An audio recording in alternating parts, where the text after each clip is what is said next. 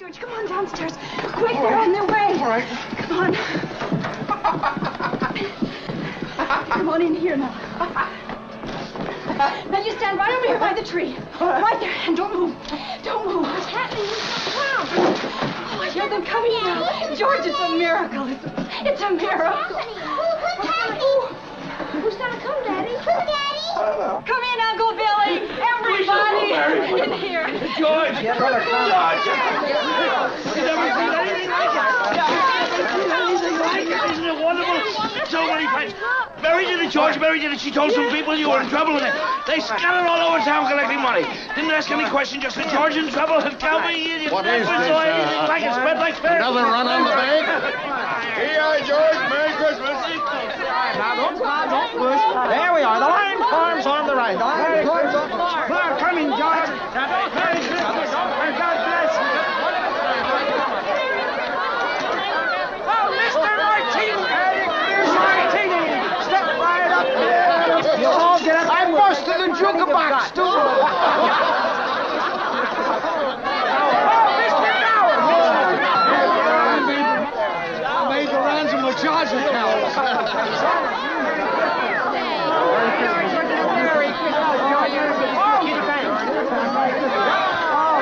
not gonna go, George. I changed my mind.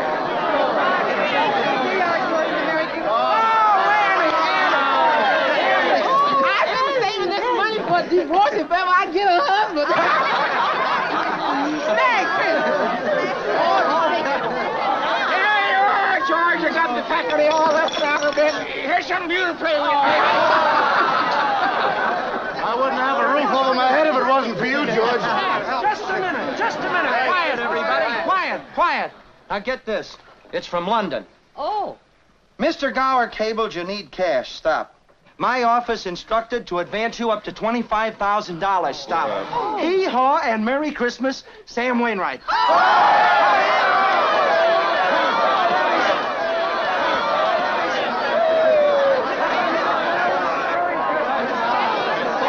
Mr. Martini, how about some wine?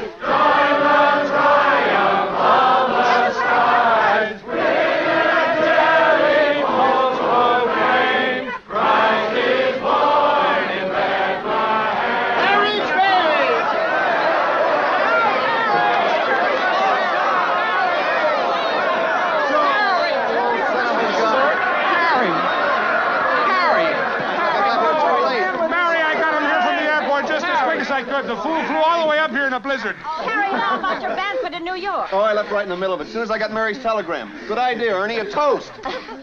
To my big brother, George, the richest man in town.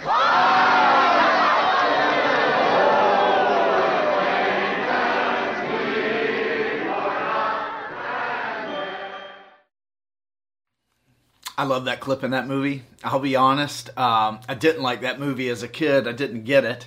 And the older I've gotten, the more every year I appreciate it so much. I love George Bailey. I really do. I see that there's a guy who's lived a life of helping others, of sort of dying to his dreams. And yet even in the middle of all of that goodness, he's still so miserable.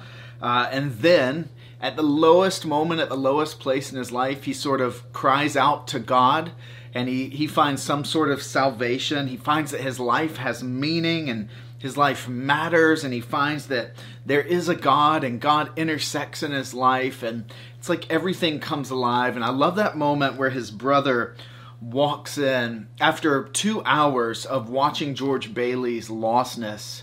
His brother walks in, having seen George be found, and the neighborhood come around him to bless him and provide sort of this financial security that he couldn't secure on his own. His brother walks in and says to my brother, George, the richest man in all of Bedford Falls. Man, what a powerful... It gets me every time honestly, I cry every time when George Bailey gets found and he finds salvation that he cannot provide for himself. That's the gospel. That's the gospel, and so I love that. And today, by the way, I'm going to preach from notes and paper Bible, if that's all right. I'm just not going to do the iPad thing. I want to be really just candid with you. I want to ask you, I'm going to encourage you, maybe whip out your phone or a piece of paper and pen. I want you to take notes today. I'll tell you exactly what I want you to write down. Mostly it's going to be questions, but I want us to walk through what would be the root sort of nuts and bolts of a life that's built around Christ, and that worldview that's shaped, that frees us to make bold moves, that frees us to move forward when we don't know all the answers, that allows us to thrive even in a year like 2020.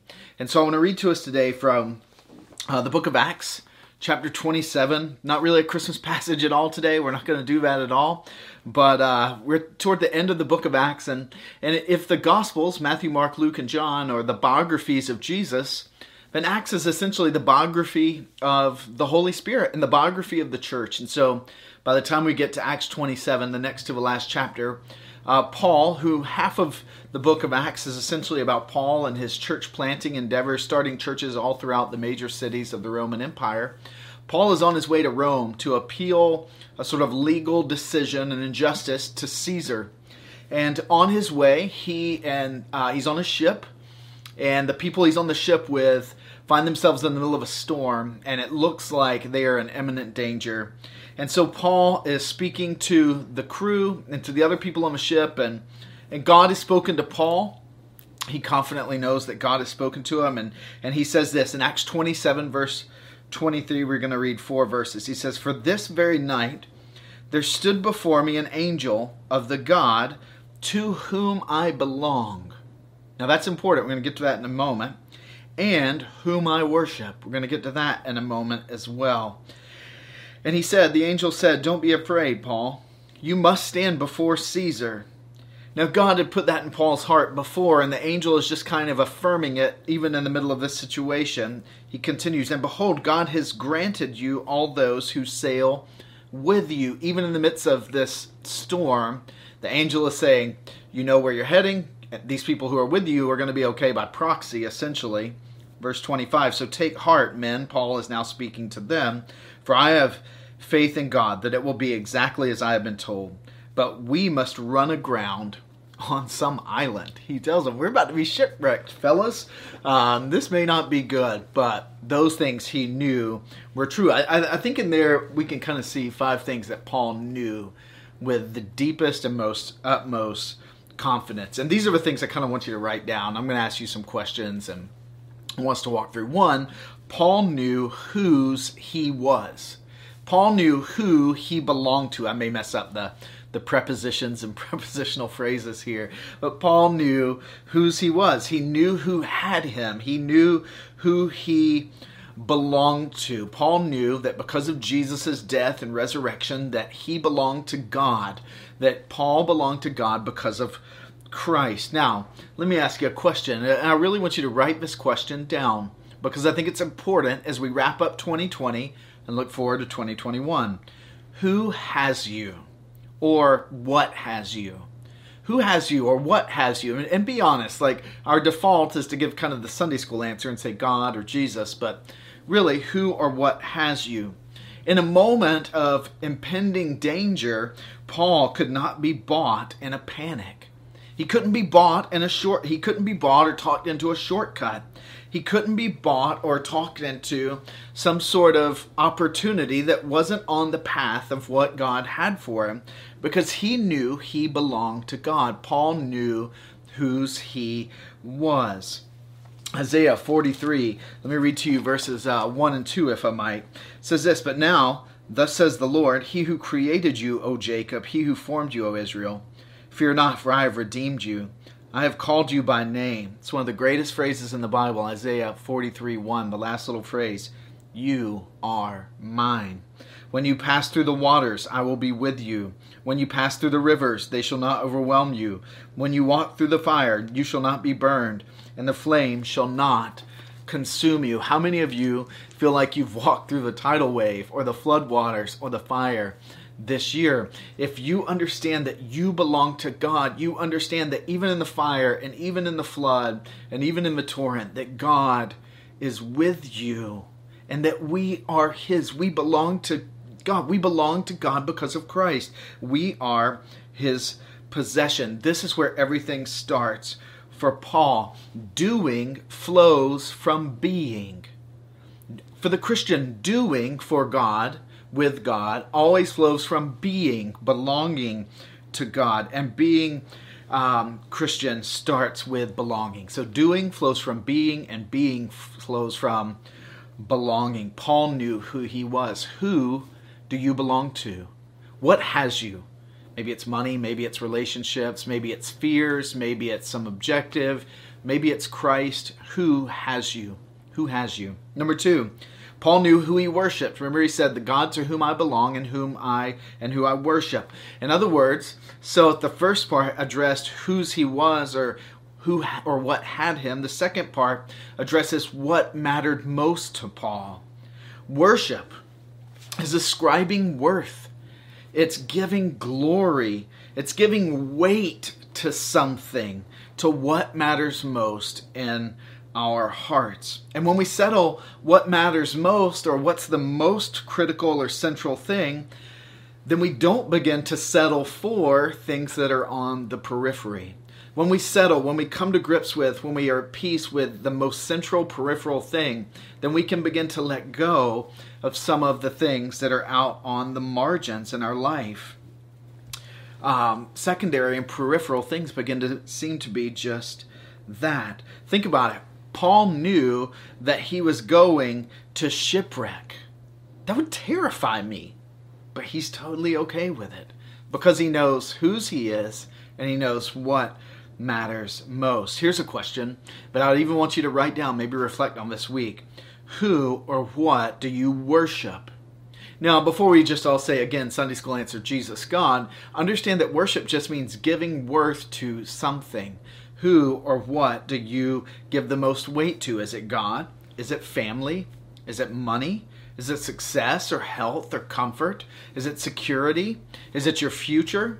Is it your kids? Is it sport? Is it your devices? I don't know what it may. Is it? I have no idea. What is it that is the thing around which all the other things in your heart sort of orbit? Paul knew who gripped him, and he knew what he was grasping for. In a storm, in a shipwreck, in a good opportunity, there was going to be no compromise because he had settled these things. The third thing we see in Paul's sort of speaking with the crew and hearing from this angel, this messenger of the Lord, is he knew where he was heading. He knew where he was heading. He was going to see Caesar. He believed that this was a divine mandate, sort of a mission that God had given him, and it was rooted in God's plan. How many of you, as we begin to wind down on December 27th, how many of you know that you are in the middle of God's plan? You know where He's taking you. You know where you're heading. I guess that would be the third question. If the third sort of statement is he knew where he was heading, the question would be, where is your life heading? Where is your life going? And then I guess the kind of follow-up question would be, where does God want your life to go? As we wind down 2020, where does God want your life to go as we begin to move into 2021? I think about Barb Augusta on this one. She tells this great story, and I'm going to mess up the details a little. But she was literally at sea one time years back with a crew, and they were in the middle of this terrible storm, and they could have been in danger. Their lives were literally potentially in danger. And she remembers thinking, either in that moment or in the moment since, God didn't allow me to survive to get to that and get through that without having a plan. She knew who she belonged to, and she knew where she was heading. God didn't send her out to the sea because she believed that was something He had for her life, to then let her die at sea. Last week, honestly, was one of the most gut-wrenching, heartbreaking moments for me in the life of our church. The Christmas service is my favorite Sunday of the year, and when it crashed on Facebook, it felt like all my emotions crashed as well. I was angry and and sad. And I wish I could say I handled that with grace and faith and dignity, but I certainly did not. But Natalie reminded me Sunday afternoon, she said, God is at work in lives and in our church and our community. Don't think for a moment that he was caught off guard by what happened today. She said, he will use this for good. He will bring good from this. This is on some level the best. And it was that's why I thank God for Natalie. Honestly, if the two become one and we are one flesh, she is the better end of the deal on this thing when it comes to faith. It's true, though. God didn't call the Mangrams and you to Charlestown, to Christ Church Charlestown at this point, to then let some streaming interruption throw everything off the rails. God's going to bring good. When we know where we're heading and that it's God who's leading us that way, we can have confidence even when the road takes us somewhere that we wouldn't have chosen. And that's powerful. Knowing the destination won't prevent tough times. It won't prevent trials. It won't prevent heartaches, but it will help prevent rabbit trails and getting lost and backtracking. So that leads to the question, I'll ask it again, where is your life heading? When you know that God is your guide and he's leading you somewhere, you're less likely to get on a rabbit trail, to get sidetracked, to backtrack. So let me ask you, as you wind down 2020, where is your life heading in 2021? And is God leading you? The fourth thing that Paul had settled is he knew who he was going with. He knew, for better or worse, these people on this boat, Christians, all of them. Luke is there. Luke is the one who writes Acts and who writes the book of Luke. So there's Christians on this boat. There's also non-Christians on this boat, certainly. He knows who he's going with. He knows his squad, those who he's sailing with. He says they're going to be okay as well. And who's your squad? Who are you sailing with? Who are the family and friends and neighbors and co-workers who you're journeying with? Who are the people who matter the most to you or get the most of your time or energy or affection? And I would throw in there as well, Christian, if you're a Christ follower, you need to have some Christ followers in your squad. This is why the church exists. Like, if God just wanted to save our souls and that was it, he'd have beamed us up and we'd get to go to heaven. But that's not just what he did. And if we could just worship God just as well sitting down by the Boston Harbor or going up to Mount Washington, he would have never created the church. But the church is a living embodiment of the fact that we need one another. We need the church. We need each other for prayer. We need each other for fellowship. We need each other for the visible witness of communion and baptism. We need one another we need to serve one another. We need to be served by one another. We need to sing and hear one another singing. We need to grow in the Bible with one another. We need the sort of like steel and the backbone sometimes of hearing one another say, this is what God has done in my life. It steadies us. It steadies our faith. We need a squad of other Christ followers. And we need all of these intersecting relationships to be baptized sort of in the gospel. Not literally dunked necessarily, but we need Christ to be in the midst of our relationships. We don't need to ditch our not yet Christian friends, but we want close community with Christ followers who are going in the same direction, at the same pace, who are going to help us along life's journey. Who are the Christians? And listen, I love you. I wish I could be best friends with every one of you. I know Nat feels the same. But our church and the gospel and Charlestown are going to thrive at a deeper level when you have other people in Christ Church Charlestown who are journeying same direction, same pace with you. Who are those people for you? Who are those people for you that are going same direction, same pace? Do you have someone who is just a little further out ahead of you on the journey that you're journeying with and growing with? Does someone else who's a little further behind you are they able to journey with you and grow in their faith? This is the point of the church. We all need a squad. So that would lead to the fourth question. Who is going with you? Who are your godly influences? I hope I'm one. I totally do. I want to be an influence for godliness in your life. I know that Nat wants that. I know Nick and Nikki want that, for you to think that of them. I know Kayla wants that. But even beyond church staff, who are the godly influences in your life? Who knows you? Another one, how well are you known by those godly influences? Do you give them permission to know you and to challenge you and to call you deeper? And where will journeying with them, those you're currently and those you will hopefully be journeying with, traveling with, lead you? Where will it lead you? Paul told those people on that boat, this is where it's going to go. Because you're going with me, this is where we're heading. Because this is where God's leading me. If you keep journeying with these people, where are you going to end up together, even in the months to come? I want to tell you, Paul just doesn't want... he's not just going, he's taking people with him. It's not enough that we live the Christian life. God wants us to take others with us. Here's some ingredients, by the way, in a great squad, in a great community of other believers. The centrality of God's Word, the Bible, a gracious spirit, the ability to graciously say, hey, let me help you walk with Jesus because I ain't got this figured out, but I've been doing it a little longer. And here's some things God's helped me with. Permission. We have to give mutual permission to speak into one another's lives. We have to have a vision for making disciples. The goal of this is not that we become a bunch of holy brats, but we become disciples, followers of Christ, who can make followers of Christ, who can make followers of Christ. And then most of all, we need love for God and one another. Discipleship, squad, community, fellowship are rooted in a love for Christ and a love for one another. And then finally, the fifth thing I think we see in Paul here is he knew how he was going to get there. He didn't know exactly how he's going to get to Rome, but he knew how he was going to get there. But God was going to get him to Rome. So he says, take heart, men. This is going to be exactly as I have told you. He knew it was God who was going to get him there.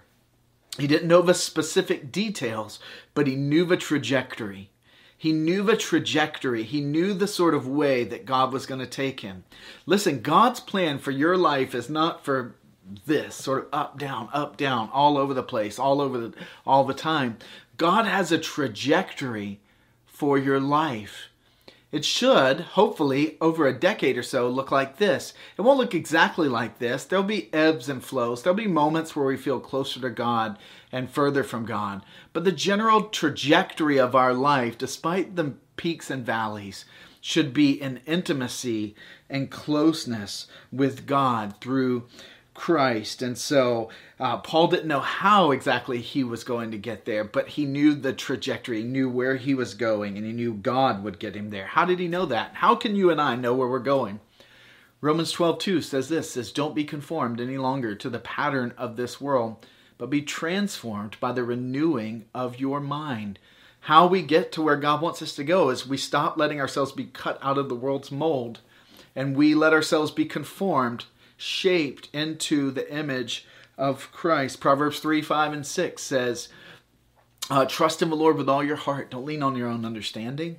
In all your ways acknowledge him, and he will make your paths straight. Matthew 6:33 says, but seek first the kingdom of God and God's righteousness, and all these things, all the stuff of life will be added to you. And Proverbs 4:23 says, above all else, guard your heart, for it's the wellspring of life. Those are just a few verses in God's Word that will help us know how to get where God is calling us to be. So here's the last question. How do you plan to get where God is taking you? How do you plan to get where God is taking you? See, you can't get where God wants to take you by using your own roadmap. You and I need to be Bible-formed people. Now, I know that this book can be a little intimidating. I've been so excited this Christmas to hear folks like Gina and Nicole and Howard and others talk about how do I buy a Bible, what kind do I want, all of those things. And I think that's one of the sweetest, best questions. You can't get where God wants you to go by taking your own roadmap. The surest way is aligning with his way, his plan, and his purposes. Who's the richest person in Charlestown? Is it the most successful? No. Is it the most confident? No. The most confident, successful, compelling people in Charlestown, and in many ways, therefore, the richest people in Charlestown, depending on what you count, are the people who have settled those 5 questions. They've made the Lord God the most central thing in their life. And Paul wraps up by saying, even if we run aground, even if we shipwreck, we're going to be okay. 2020, frankly, has been a shipwreck for a lot of people. But even in the midst of that, for those who have settled whose they are, what matters most, where they're going, who they're going with, and how they're going to get there, God has great purpose. So what's ahead in 2021? I don't know, but I know we're going together. And I know we're going with Jesus. And so I want to encourage you this week sometime to sit down, maybe with a Bible, pen, pad, and just write down those 5 things and maybe reflect on those questions. We'll put them up online and work through them. Where you really are, where God's taking you, and where you'll end up in that. And I promise you, it will be so sweet. It'll be so sweet. Hey, I love you. I love being your pastor. I love what God's done this year. Let me pray, and then we will wind down the year, not just the Sunday. God, thank you for the truth of your word and the power that the gospel has in our lives when we live fully surrendered. I pray that for those who haven't given their life to Christ in 2020, what a fitting end to the year. Maybe they would say today, Lord, I'm turning from my sin and self-sovereignty, trusting the death of Jesus at the cross and his resurrection at the empty tomb. And God, I'm surrendering my life to you. God, if there's anybody today who hasn't given their life to you, they've thought about it this year, but they haven't sort of crossed the line and been born again, as we say, become a Christ follower. God, I pray today that they would do it. And for the rest of us, God, for all of us, I pray we would work through those questions. Who has us? What matters most? Where are we going? Who are we going with? And how are we going to get there? And Lord, as we do that, I pray that we would become the most purposeful people ever, the richest people, the people living the fullest lives in our community, in our family and relationship circles, in our neighborhood, all of those things, God. We love you. We give you glory for the year that has that's just wrapping up, for the year to come, God. If it's a shipwreck, God, there's no one we would better be shipwrecked with than you and one another. We love you. We bless you. We believe that the best is yet to come. In Christ's name we pray. Amen.